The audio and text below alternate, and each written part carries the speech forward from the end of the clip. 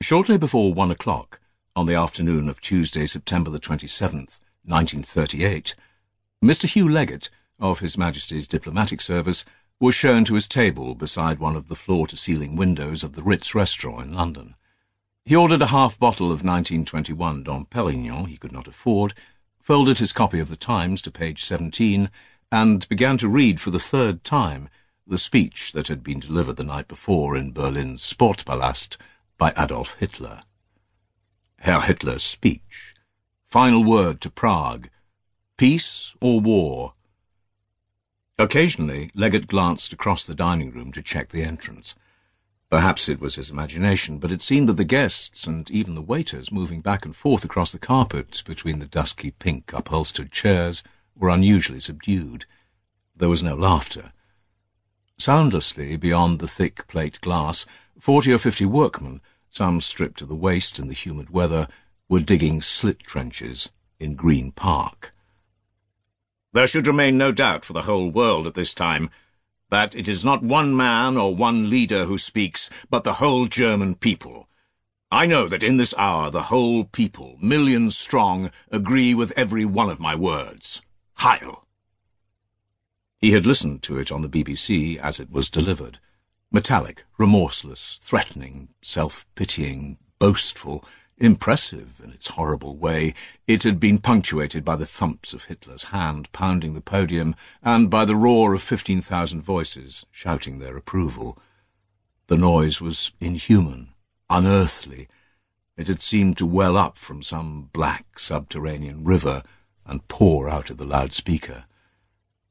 I am grateful to Mr. Chamberlain for all his efforts, and I have assured him that the German people want nothing but peace. I have further assured him, and I emphasize it now, that when this problem is solved, Germany has no more territorial problems in Europe. Leggett took out his fountain pen and underlined the passage, and then did the same with another, earlier reference to the Anglo-German naval agreement.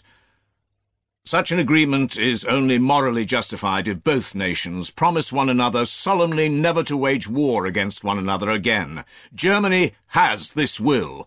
Let us all hope that those who are of the same will gain the upper hand among the British people. He put aside the paper and checked his pocket watch. It was characteristic of him not to carry the time on his wrist like most men of his age, but rather on the end of a chain. He was only 28, yet seemed older, his face pale, his manner grave, his suit dark. He had made the reservation a fortnight ago, before the crisis had blown up. Now he felt guilty. He would give her another 5 minutes, then he would have to leave. It was 1:15 when he glimpsed her reflection between the flowers and the wall of gilded mirrors. She was standing on the edge of the restaurant, practically on tiptoe, peering around blankly, her long white neck extended, her chin tilted upwards. She refused to wear glasses. He studied her for a few more moments, as if she were a stranger, and wondered what on earth he would make of her if she were not his wife. A striking figure. That was the sort of thing people said of her. Not pretty exactly. No, but handsome. Pamela's what one calls a thoroughbred.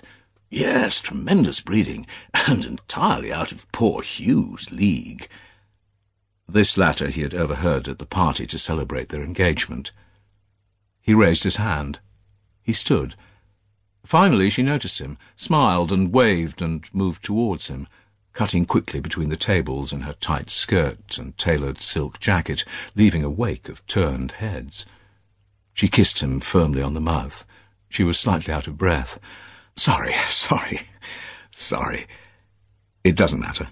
I only just arrived. Over the past 12 months he had learned not to ask where she had been. As well as her handbag, she was carrying a small cardboard box. She placed it on the table in front of him and pulled off her gloves. I thought we agreed no presents. He lifted the lid. A black rubber skull, a metal snout, and the vacant glassy eye sockets of a gas mask stared back up at him. He recoiled. I took the children for a fitting. Apparently I'm to put theirs on first. That will test one's maternal devotion, don't you think? She lit a cigarette. Could I have a drink? I'm parched. He signalled to the waiter. "Only a half bottle?" "I have to work this afternoon." "Of course you do. I wasn't sure you'd even show." "I ought not to have done, to be honest. I tried to call, but you weren't at home." "Well, now you know where I was. A perfectly innocent explanation." She smiled and leaned towards him. They clinked glasses. "Happy anniversary, darling." In the park, the workmen swung their picks.